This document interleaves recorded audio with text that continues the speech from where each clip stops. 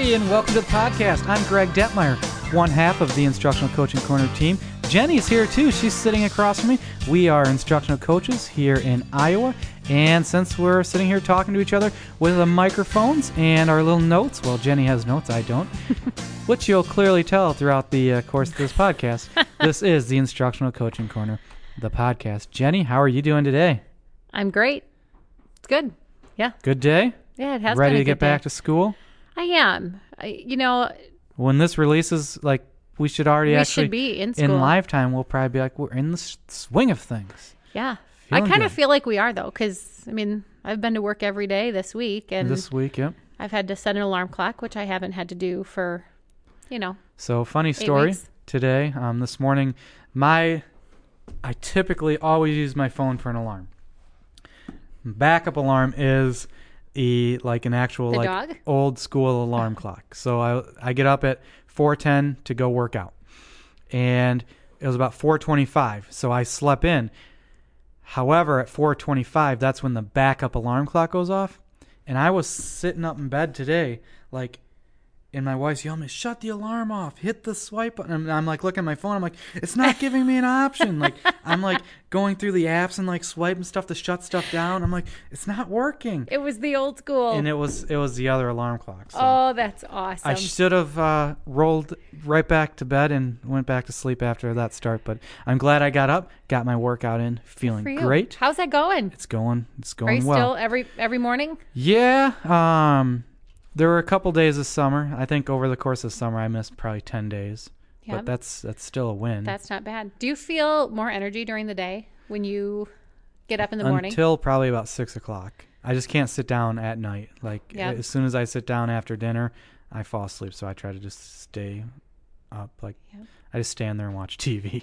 But I think if you have more energy during the day, you're more productive. When I get up in the morning and, get going earlier, I feel like I'm more productive during the day. So that's I've been up 6 hours.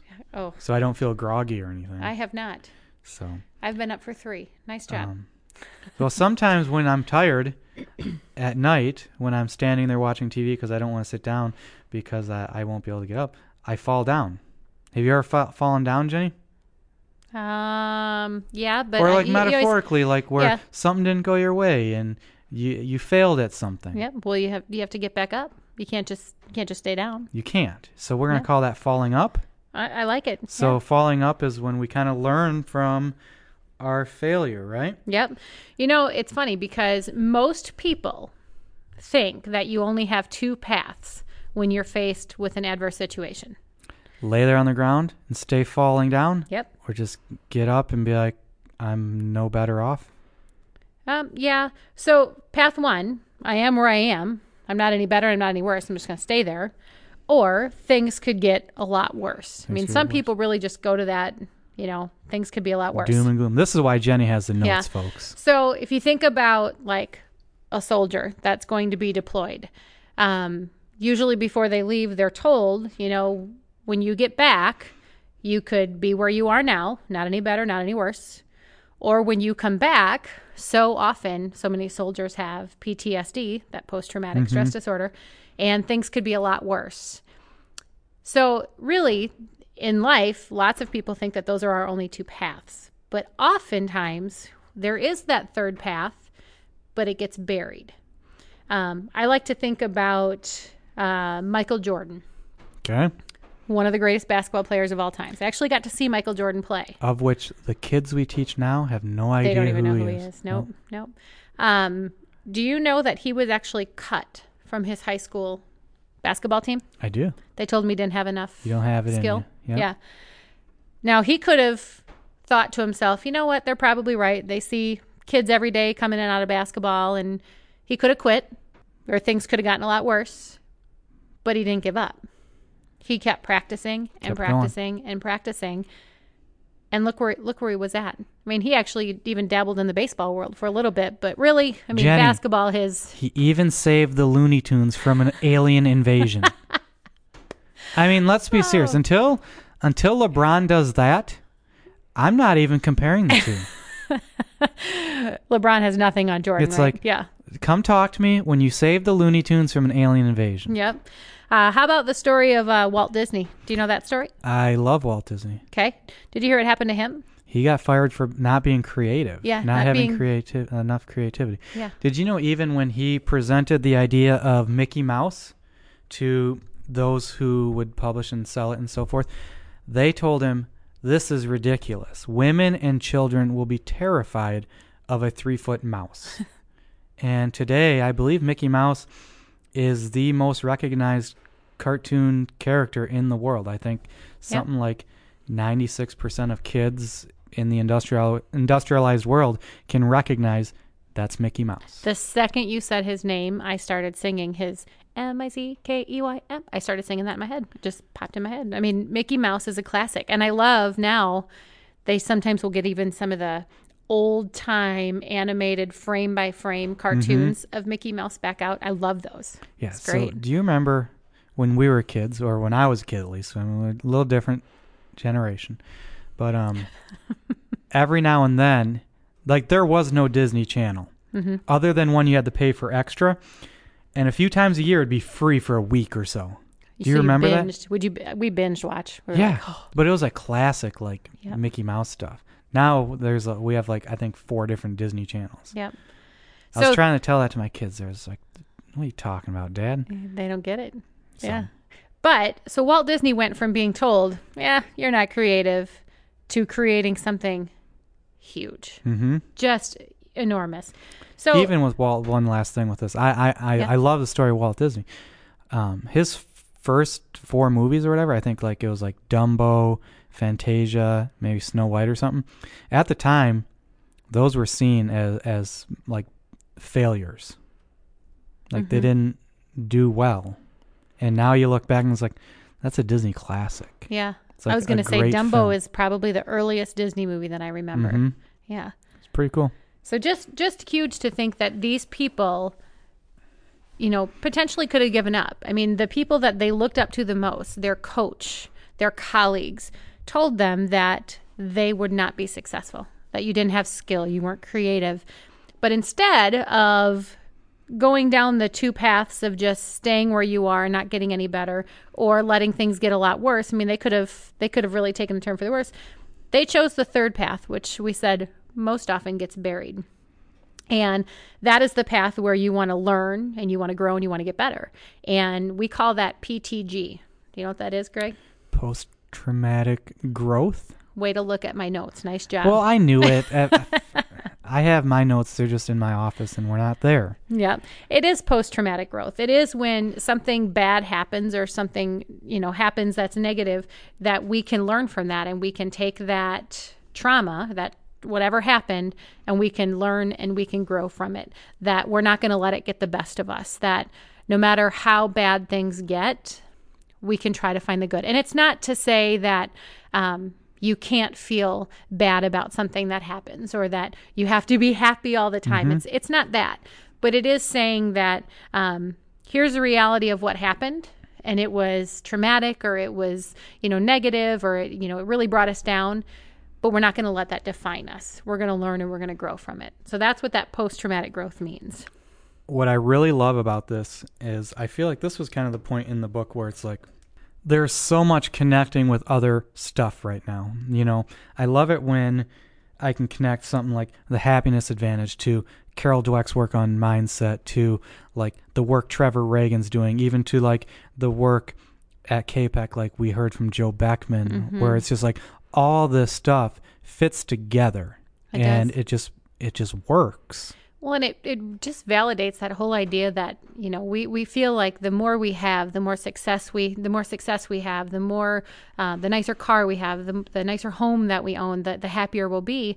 When in reality, everything that we learn from these people that you just mentioned is that we have to be happy first. We have to be able to be happy with our lives and where we're at and what we have, and then success comes. So I agree. Yeah, I mean, I love the idea of, so like when we fail, you know, you said we have those 3 options now. We have that option of growth. And like kind of the thought I've really had in my mind for over the summer was like every choice I make is either going to take me closer to my goal or further away from my goal. So when I fail at something, I have a choice right there to choose. Do I take that third path, which is going to get me closer to my goal, or do I take the one of those other two paths, which is going to take me further away from the goal I'm trying to achieve? Mm-hmm. You know, Dan Butler is an elementary principal and the principal that you work with, Greg, and he has such an inspiring story. Dan has a blog post. It's www.danpbutler.com. And this goes all the way back to October 2013. This is one of his stories. But he talks about a young man that he coached for football. And Dan was the defensive coach. Am I right? I believe so. Correct. Okay. Yep. And so this young man was coming from junior high, and Dan had heard about him from the coaches saying, "Oh, he's got a lot of talent. He's doing really well." And that summer, this young man was in a very serious four-wheeler accident and hurt his leg really bad and developed infection after infection, MRSA. And he, at the age of 14, had to make a decision to amputate his leg. And I'm thinking in my head right now, Greg, like, what a hard decision. I mean, I have a daughter that's almost 13, and I can't imagine putting that weight on her shoulders to make that decision. But he made the decision to amputate his leg, and his thinking was that he wanted to just be done with the infection so that he could heal and that he could start working on football again. I mean, He loved football. He wanted to get back at it.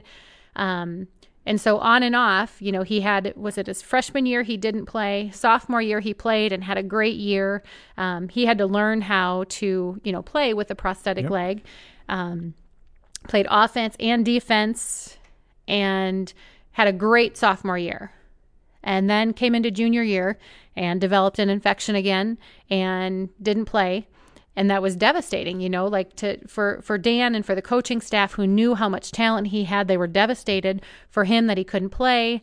And he said, "You know what? Nope, I'm going to get over this infection and I'm going to play when I'm a senior. I'm going to get back out there." And very first game, or one of the first games of his senior year, he was hurt, a torn ACL, and he was done for the season. And Dan said that he remembers feeling so heartbroken for this young man because he was done. He was a senior. He wasn't going to be able to recover from this and get back at it. And Dan had said to him, "I'm so sorry that this happened to you. I'm so sorry that you're not able to play." And he said, "I'm not." He said, I made this decision. He said, "This happening to me has made me learn how to be a stronger person and problem solve through things and just realize how hard work and dedication can get you through something." He said, "I may not have played, but," he said, I won in the end." And I just think that is such an amazing story of following up. I mean, so focused on the journey too. Yeah. Like, I didn't play those games, but the journey was worth it. Mm-hmm. And again, his age. I just keep going back to the fact that he was, 14 years old, making the decision to amputate a leg, and then going on into, you're 16, and then you're 17, and you're 18, and you still have these huge life decisions that you're making. And really, it defined who he is today. I mean, he's a great kid. His sister actually teaches in our building, so we'll talk to her every once in a while and just see how he's doing. And yeah, it's such an inspiring story of following up. So as a district, we kind of came up with like a process, I would say. Those who lead the Orange Frog training kind of rolled out a process that we kind of take ourselves through for following up, where we're utilizing a bunch of the other strategies. Can we talk about that a little bit, Jenny? Yeah, and I think it's really I like what you had just said there. I think it's so important. I think the first time I went through the Happiness Advantage training, I had all these principles. In the book, it talks about the 7 principles, but you still leave and you're thinking, okay, so I should use this principle for this and this one for this. And it's really hard to connect them and to figure out a good way to process through situations in a positive way. And so, yeah, we have a system that we did. So how do we follow up from a situation? The first one kind of goes all the way back to that mindset matters in learning to become a calm responder. Okay. What are the So- other ones out there? If you're not a calm responder, You're a venter. venter. Just, So a venter would be like, I come to you and I just tell you everything that happened. And it's just, this person did this. And oh my gosh, this happened and this happened and this happened and this happened. Oh, I hate it when you do that. And then you all leave the and you time. say, the person says to you, oh, thanks for listening. I just needed to get that off my chest. But there was no solution. You weren't, you could ask back, well, what are you going to do about it? And the person's like, oh, no, I'm good. I just needed to get it off my needed to say it. chest. That's a venter. So somebody who just wants to get it off their chest. And they're probably not really feeling better. It's just maybe a false sense of feeling better. Yep. Yeah. So the next one is the 5 alarmer. Do you know what that is? I'm guessing that's someone who they drop their pen and go, well, this is the hugest problem in the world. What are we going to do? Yep. Everything's a problem. Everything. And it's not just It's like like it to could the be the max. smallest problem, but they blow it up into the biggest deal. Yep. So you have the 5 alarmer. So, and I know those people. I think I've been a venter. I think I've probably have been a 5 alarmer at some point. I think depending on what we're doing, we might be all 3 of those. I know there's times like anytime I'm working on a car, there's going to be a point where I can't get a bolt off. And in my mind, it's the worst thing ever. It's going to snap. Then I'm going to have to replace it. I'm going to have to rip half the car apart to fix this one bolt. And I just start freaking out and nothing goes right then. So Greg, here's what our Orange Frog trainers would say. They would say to rate it on a scale of 1 to 10. How big of a deal is How this? big of a deal is it? So you do that, and it kind of calms you down because you really realize, okay, I can't get the bolt off right now. Is that a 10? Is that like life-threatening that I can't get this bolt off right now? It kind of forces you to rate how bad the situation is. Puts it into perspective. It does. And if it's something that's a 1, a 2, a 3, like maybe we don't need to get so worked up about it. Maybe we can let our blood pressure stay down for a little bit. But if it is a 7, an 8, 9, maybe even a 10, like that's life-threatening. Like to me, if you have a situation that you feel is at a 10, like that to me is an immediate, like you need to get an answer for that or you need to figure that out because that's life-threatening. That's not something that you can sit and wait on. So that's the first part of kind of working through an adverse situation that you might have. Get that calm. Mindset matters. Like think about your mindset, rate it. Give it a number. Where does it sit? It brings you back down and it can kind of train you to be that calm responder. So the second step actually goes back to our previous podcast on social investment. Talks about appropriate communication. So Greg, with social investment, we talked about how it's having that investment with the people that care the most about you, having a social investment with the people in your personal life, but also having a professional kind of social network that you can go to. And this is actually just figuring out, okay, here's my problem. It's at a level 4, but I know that I need to talk to somebody about it. So you go to your social network and you decide, who do I need to talk to about this? That can do something about it. That can do something about it. Because I can go to 5 of my coworkers and I can complain and I can vent about a situation, but they're not going to be able to help me with it. So you've got to look at your social network and decide which one of these people within my social network can help me solve this problem. And that's the only person you go to. Yep. So it doesn't become an issue of gossiping or venting or, getting more people involved in a situation that really need to be. don't need to be. Yep. So that's kind of the second step. Okay, so we rated it. We got our mindset in the right place. We're calmly responding. We're talking to the right people. Yep. So that's that social investment. The third one, do you remember, is the On guard! On guard. It is the Zorro Circle. Swashbuckling. So Isn't that what it's called when you're sword fighting? I think so. That's what I'd call myself. I'm a swashbuckler. So when you're having that appropriate conversation, you definitely, that next step when you're having that conversation with the person is finding a small solution, having your solution be very focused. So you take that Zorro Circle, depending on how big your problem is, and you decide, what can I do right now? What can I do tomorrow? What can I do next week? So you kind of set the series of steps to help you solve the problem. So you're talking with that person that you have in your social network that can help you solve it, and then you're finding that focused solution. So you're finding that small circle, and maybe that's something that you can go back and do right away. Mm-hmm. Something we can do next week. So you're setting those steps to help you solve the problem. So I really like this. So I think this was the part that I missed the first time I went through Orange Frog. We had learned all the principles, and I think even as a district, Rick and Kelly and Dan really realized that we had all these principles, but how were we going to make it work for us? And so they kind of gave us this falling up path. And it basically utilized the other strategies. Like, we're going mindset. We are going with social investment. Bringing in our social network, and then we're Zorro circling our way out of the problem. Yep. And I think that's huge. So I think for all of you listening, obviously as an instructional coach, sometimes I think we're faced with questions from teachers that we may not be able to answer. I think sometimes we also have conversations with teachers when, maybe there's just frustration, or anybody. It's not even teachers. It might even be me going to Greg and needing a venting session, but really I need him to say, rate it, Jenny. How big of a deal is this? And he's my social network to talk me through how to solve a problem when I'm frustrated with something at work. It could be, something at home. Using this process and really thinking about it and thinking your way through it will be such a huge benefit, because it does keep you from blowing things out of proportion, getting yourself worked up over something that's not worth it, and really just finding the quickest, easiest path to overcome it, and at the same time still keeping that positivity in check.